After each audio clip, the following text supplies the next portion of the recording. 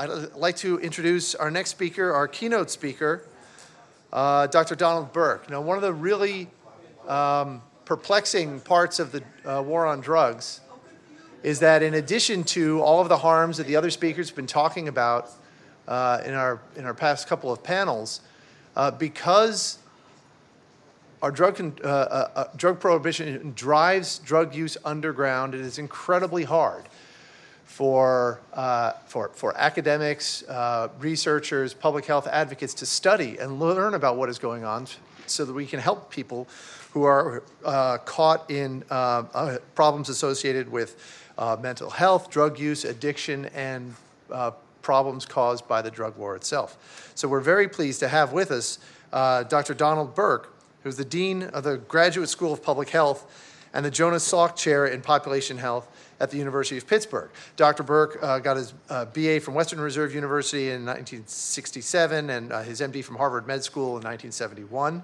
I have a very lengthy bio of his right here. I hate it when people read my entire bio, so I'm not going to read all of his. One of the reasons that I hate it when people read my entire bio is bios like Dr. Burke's, because it is so much longer and more impressive. But I will hit a couple of highlights. He's conducted collaborative vaccine and epidemiology studies in India, China, South Africa, and other countries. He spent 23 years as an active duty officer at the Walter Reed Army Institute of Research, retiring at the rank of colonel. He served 9 years as a professor at the Johns Hopkins Bloomberg School of Public Health. He joined the University of Pittsburgh, where he is now in 2006, where he founded the Pitt Public Health Dynamics Laboratory, an academic team that develops computational models and simulations of epidemic infectious diseases and other dynamic public health problems, and uses these simulations to evaluate prevention and control strategies. He now leads a Pitt public health school-wide initiative aimed at control of the opioid epidemic.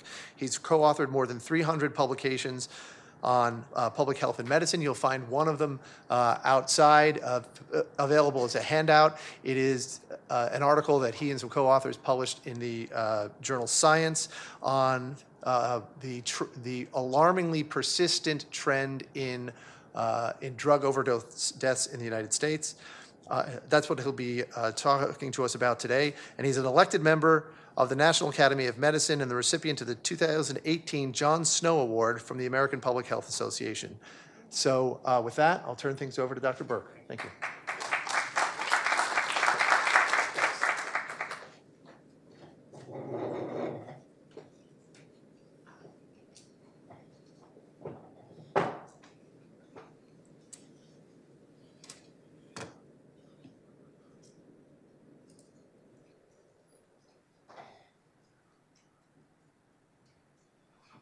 So thank you. Today I'm going to be talking about the dynamics of the drug overdose epidemic in the United States.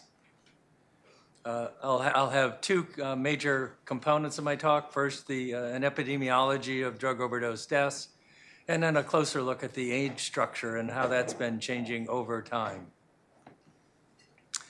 A couple of years ago, I was invited to write an editorial for Science Magazine on a special issue on pain.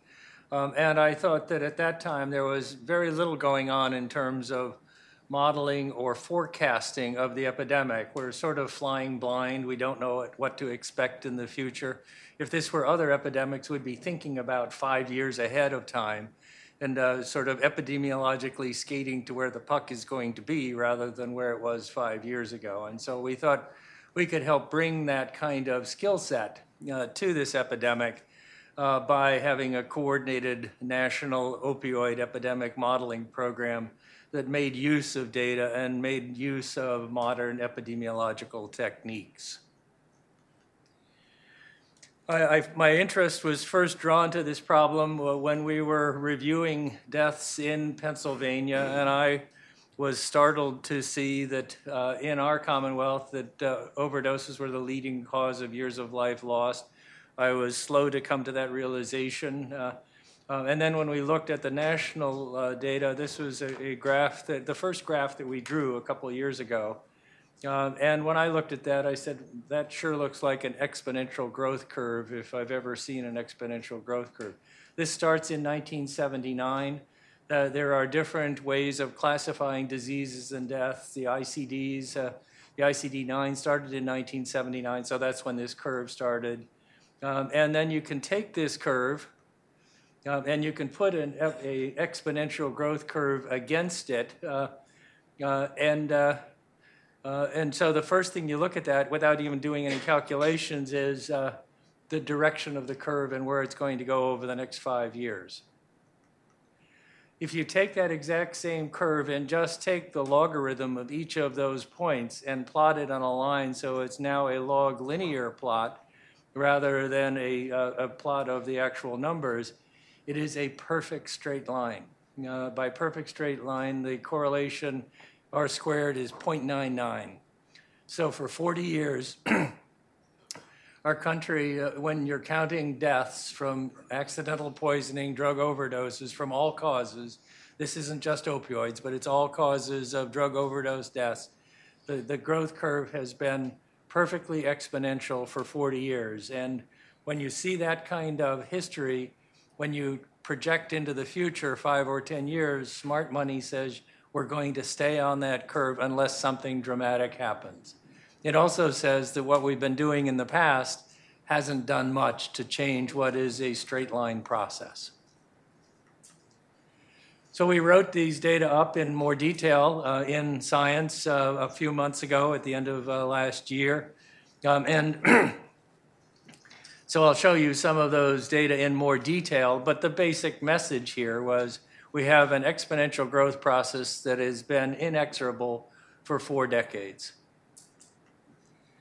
That's the same data. The left half of that shows the ICD-9 part of it, the right half, the ICD-10. We have good data on the relative contribution of different drugs from 1999 forward, not as good from 1979 forward. You can see that there are a few wiggles in the curve, but they are wiggles. And that one of the things that happens is that if the curve goes up a little fast, it slows down for a while and then speeds up again. We've seen a variant of this graph before of the different types of drugs that have been contributing to fatal overdoses from drug overdoses in the United States, going back to 1999 with prescription drugs and with cocaine and methadone, and more recently the fentanyls and the heroines. And one thing to see in this is that even though the overall curve is perfectly exponential, that the individual drugs have been going up and down at different paces, and that none of the individual drugs is a perfectly exponential curve, but somehow they all come together to form that single perfect exponential curve. So let's look at this in a little more detail by looking at what ages are affected by in each time point during the course of the last 20 years. On the x-axis are the years, and on the y-axis are the age at which persons die from fatal overdoses in the United States. And instead of line graphs, this time it'll be a heat map, and the heat map will be points on the curve, or on the display will be from blue low levels to red high levels. And if you then look at those data, this is the same data of the drug overdose epidemic now, but looked at as a function of the age of the persons who have died since 1999. If you start on the left side of the curve there, and let's see if I can get this to actually show up. And if I can't, that's all right. At persons above 50 or 60 years old, there is not that much fatal overdoses. But as you get into the, on the left-hand side of the curve there, in 1999, most of the deaths that were reported were in the age 50 or 60 years old. As you move onward, the average age declined over time. And even as you move further to the right, there's now sort of a second peak, which is the younger age peak, which has started to appear about in the 2010 or thereabout. So I'll be looking at this same data set now in more detail. But I think you all are grounded now, and this data display allows you to look at sort of the rough cut demographics of the causes of death. So this is now the same data, but across the top we show the different demographic groups of males and females and white and black and other, and the urban and rural. And down the y-axis, down the left side, are the different drugs that are reported in each of the deaths in each of those age groups. And so at the top, it's overall, and then it goes down from the heroin to prescription drugs to, and then and as you go down, the different ones are listed there. That's, as I say, that's the one we just looked at, which was the overall, and but these are breaking it into the different components. Differences between males and females, you can see that there are some pretty striking differences, that the recent epidemic has been involving a higher proportion of males. That if you look at black and white, there is a much, that younger sub-peak is much more among whites than it is among blacks. Then as you look across the individual drugs, the patterns over time have been changing across all demographic subgroups, with the prescription drugs starting earlier, the heroin later, and that's consistent with the earlier graphs that we saw. Point behind this is that when you take that single overall exponential curve and break it down further and further, you have this array of variable epidemics of different age structure, different drugs, and yet they all somehow come together into a single perfect exponential growth process. And I won't go to that. You can also do the same thing by looking at changes in the geographic distribution over time by the different drugs, with prescription drugs and heroin and fentanyl and cocaine and methamphetamine, and there are major geographic differences as well. The CDC routinely puts out data statewide, but if you look at it by county or smaller jurisdiction, you see it's even more of a crazy patchwork or quilt of this. So that there are regional variations as well that are important and changing over time, I should say. In the science paper, we have the changes over time. I'm not showing all of the maps that if you're interested, you can look at that. So we have this paradox that we have an overall smooth and predictable epidemic curve, but it's composed of all these multiple heterogeneous sub-epidemic processes that are not smooth and not predictable. And so it raises the immediate question, how can these all fit together? Are there some forces, some hidden hand, akin to the Adam Smith hidden hand of economies that hold all of these things together in a smooth process? And this is a question for you because I don't have an answer to that. But what I do have is a strikingly predictable overall process with a strikingly not predictable underlying processes. So let's take a step back and say, well, what do we think we know about the evolution of the epidemic? And I think this is sort of the conventional wisdom of the epidemic, that we started off with advocacy for increased pain treatment, and that led to the introduction of new high-potency drugs that were prescribed wildly, that the cheap heroin was filled a gap when the prescribing was started to decline, or just without that, and that fentanyl then replaced heroin. And I think that this is certainly the chronology is true, and probably there's a fair causality in that as well. But this doesn't answer the question of how does this fit in a single growth process. And in fact, it almost it suggests that maybe there's something, as I say, the underlying factors that are holding all this together, that there are root causes that are the contributing factors. And so it's made us start to think more about not necessarily what the individual drugs are that are causing the overdose epidemic, but what are the deep changes that are the deep drivers of the epidemic? Well, one of these is the price of heroin, that over time, the street prices of drugs continue to decline, certainly over the same time period of 40 years. The price of a bag or a price of getting high has been declining over time. So maybe one of the factors that's pushing the exponential growth is just a growth, this is just a price curve response.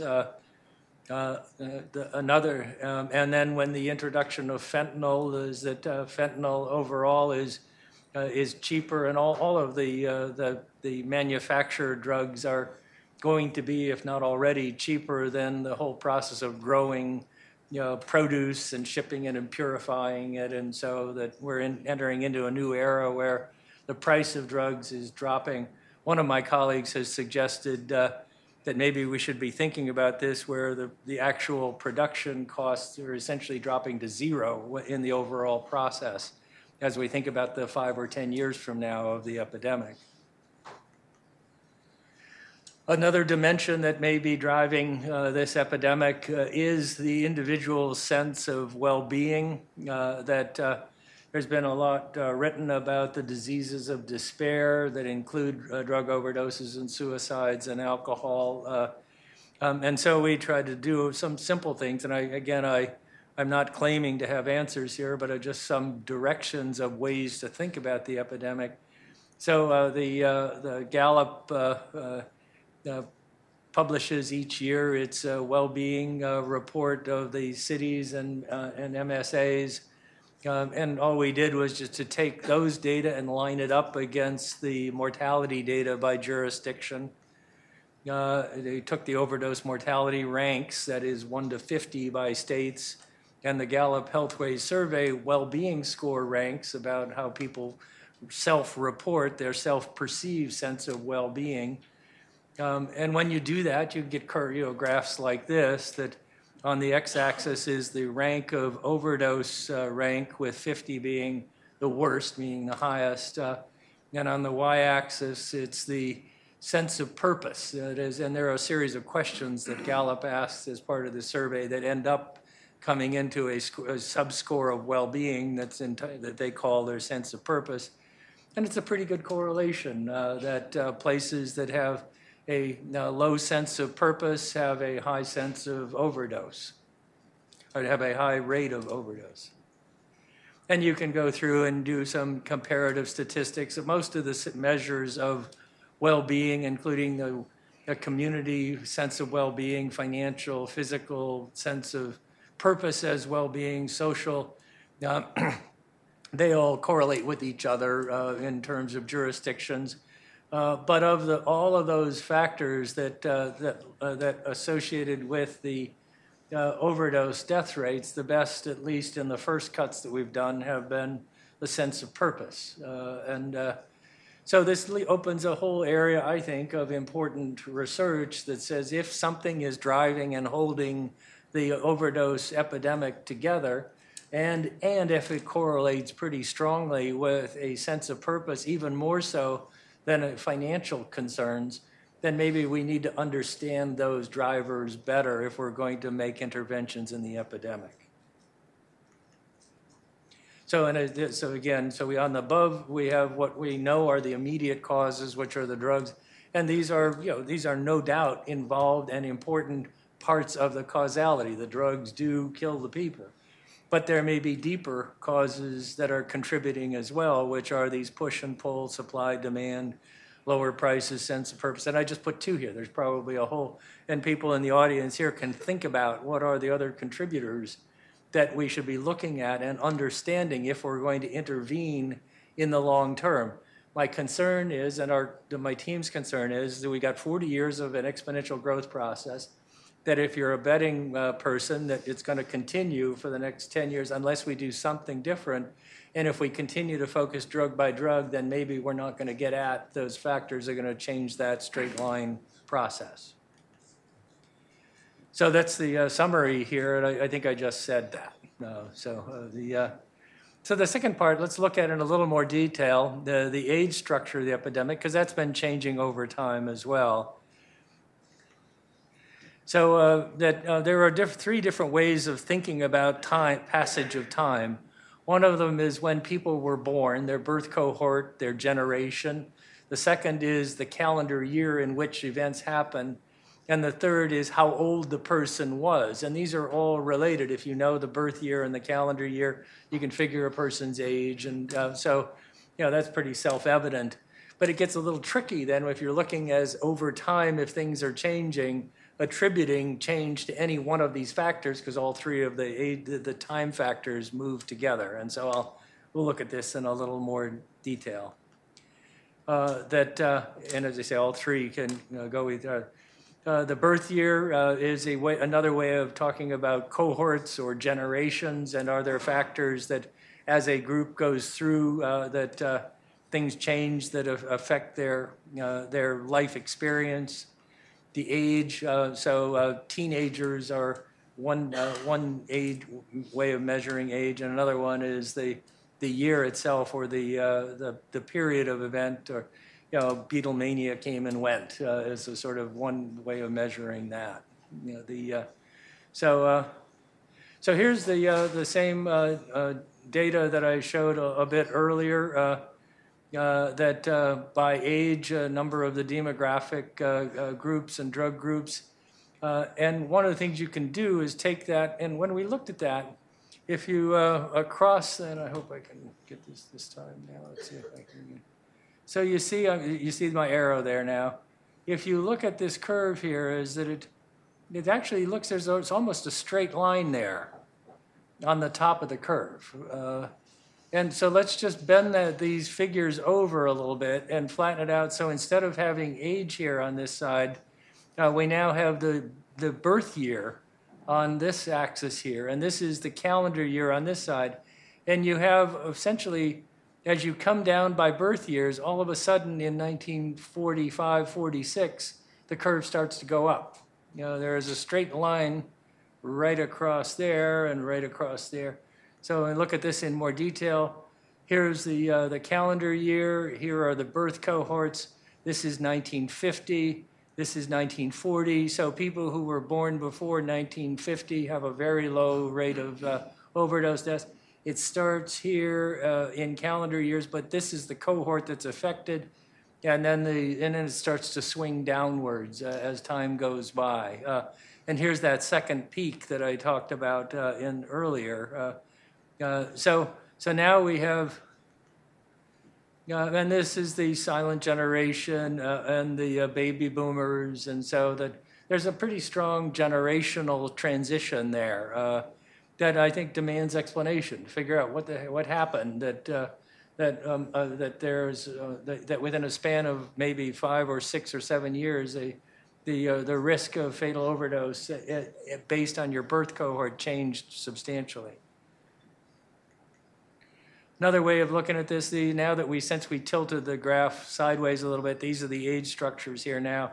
And one of the things that's interesting is that as time went by, the average age, here's the average age dropping, and now there's this asymptote down here, which is around age 18 or thereabout, which is the sort of a start. So you can almost start to now look at the overdose epidemic and have it as having dimensions and ways, if you're trying to predict forward, where are we likely to see? So it's not hard to take these data and say, well, what's going to happen in the next 2 or 3 years, just projecting that forward. And here's again the same kind of thing. You can do this by demography and by drug. I won't walk you through each one, other than to say the patterns are different, and if one of your purposes is to understand historically the impacts in different demographic subsets, I think you have to look at the data this way. And if you're going to look in the future in different demographic and geographic subsets, you need to know the history and the past of that subset to try to make sense of it. So overall, there may be these factors of sense of purpose or pricing, but I think that we can get smarter about what's driving the patterns one by one.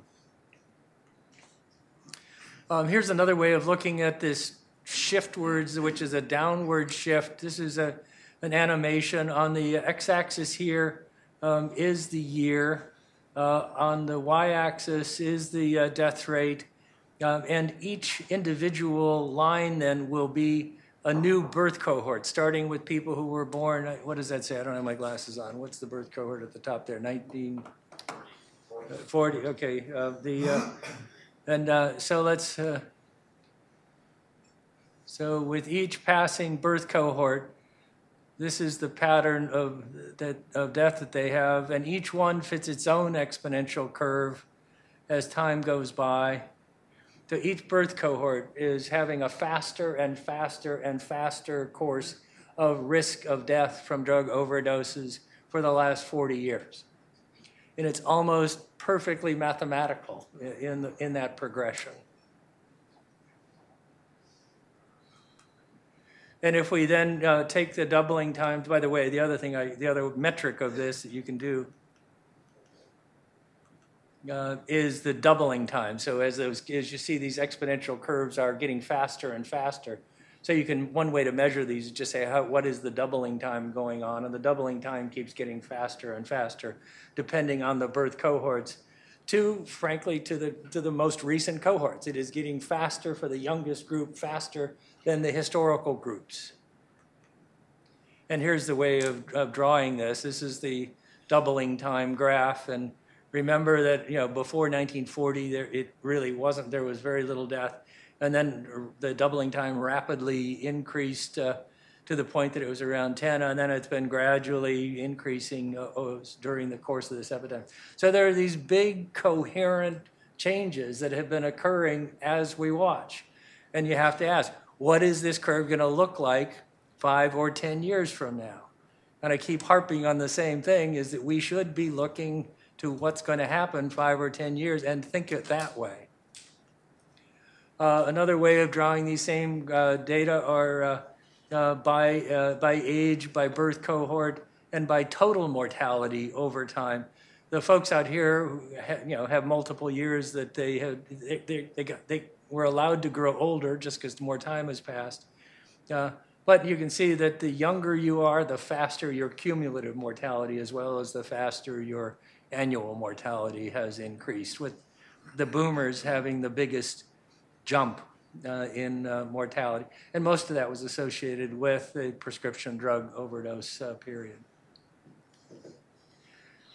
So this one's yet another one, and I think this is an interesting way of looking at the data. It's a little hard to do, but I think it's, so instead of doing it in 2 dimensions, doing it in 3 dimensions.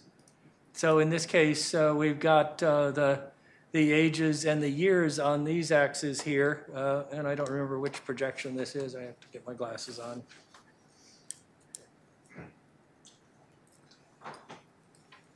Yeah, so these are the years here, going up to 2010 from 1980. And these are the birth years here for going from 1900 to 2010. So these are the more recent years, and these are the more recent birth cohorts. And here's that area where the generation, this is the baby boomer rise that we looked at in 2 dimensions. And then as we turn it around a little bit, then you start to get this extra area here, which is the younger people. There's this sort of the youthward swing of the epidemic.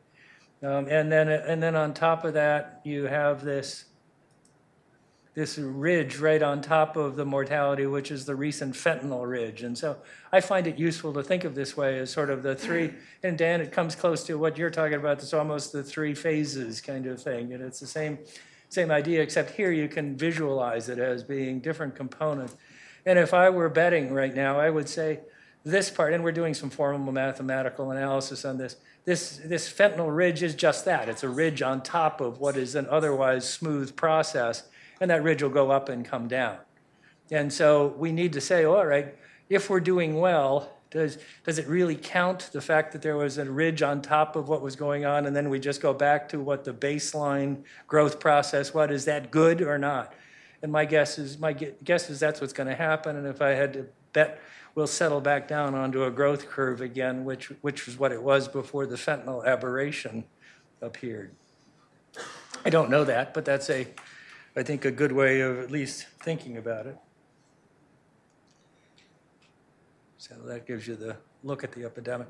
And I think visualizing the epidemic this way is helpful to think about patterns and trends and talking about the different components.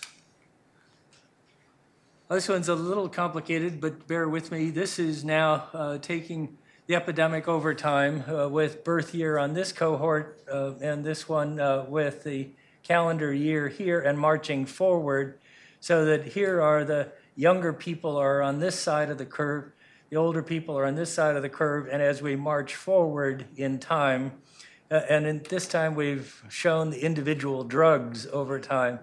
And in 1999 they change, and so we've got two different coloration schemes, and they're going to switch in the middle. But as it goes on over time, white is where there is no, there's no drug attributed or no specified drug. And the important parts of this are as you get toward the lighter part of the curves. So, and here's 1999 where it shifts to the other. So the point here, let's stop it for a second. The drugs here are the synthetic opioids, heroin, prescription, methadone, and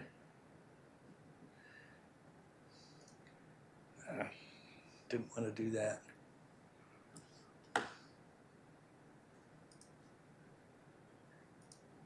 So I'll jump it forward here. So most of the peak is here, which are the people that are in that peak, which are the older people, which is 40 to 50 years old. And there's a little peak growing here. You can see the different trend. And I'll just let it run, and then you can see it. But to watch the right-hand side of that, all of it just shoot up with in the last couple of years. Okay, so, and those are and that's heroin and fentanyl on that epidemic. So there's that component, which is this youthward shift, which is mostly the injectable type drugs. So, but we're trying to provide some ways of looking at the epidemic to help people understand what's going on in more than just one line at a time. So let me summarize this part of the talk, so that the epidemic shows considerable age structure. There's predictability to it, that the epidemic began with the silent generation, baby boomer generation interface. The boomers dominated. There was this growing youthward shift, and in the last few years we've had this ridge or surge of fentanyl, which are the components. And so the overall conclusions are that we've been following this predictable curve for a long period of time, that there are sub-epidemics that are within that if you look at the age structure, there's a lot of age structure, even though there isn't necessarily drug and geographic and demographic substructure, and that we should be able to do some forecasting of individual groups, and we should be setting targets. We should be able to say, this is what the curve's going to look like. This is where if we intervene, this is what we expect. We should be evaluating our programs by saying, did we decrease things, and how do we show that? I have to say, it drives me nuts when I see newspapers say, that this jurisdiction went down by 5%, and therefore that's victory. And the reason is that the lines jump around a fair amount, and particularly the fentanyl. Usually the jurisdictions that went down 5% are the ones that went up 50% in the preceding year. And so you have to be really careful in interpreting what's success. And so as a policy makers, we have to look very hard at what we're going to use as evidence for policy interventions. And here's the team that was on the science paper. Hare Jalal is an assistant professor, and Janine and Mark and Lauren and Kuhn and myself. It's a wonderful team of people who are thinking about this. So thank you for your attention. It's great to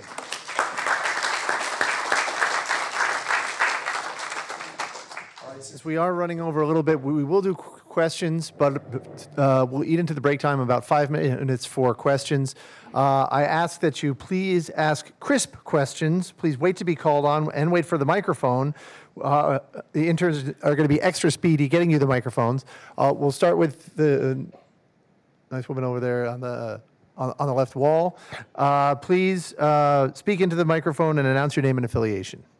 My name is Paula Gordon. I teach courses on marijuana and also the drug crisis for Auburn University Outreach online courses.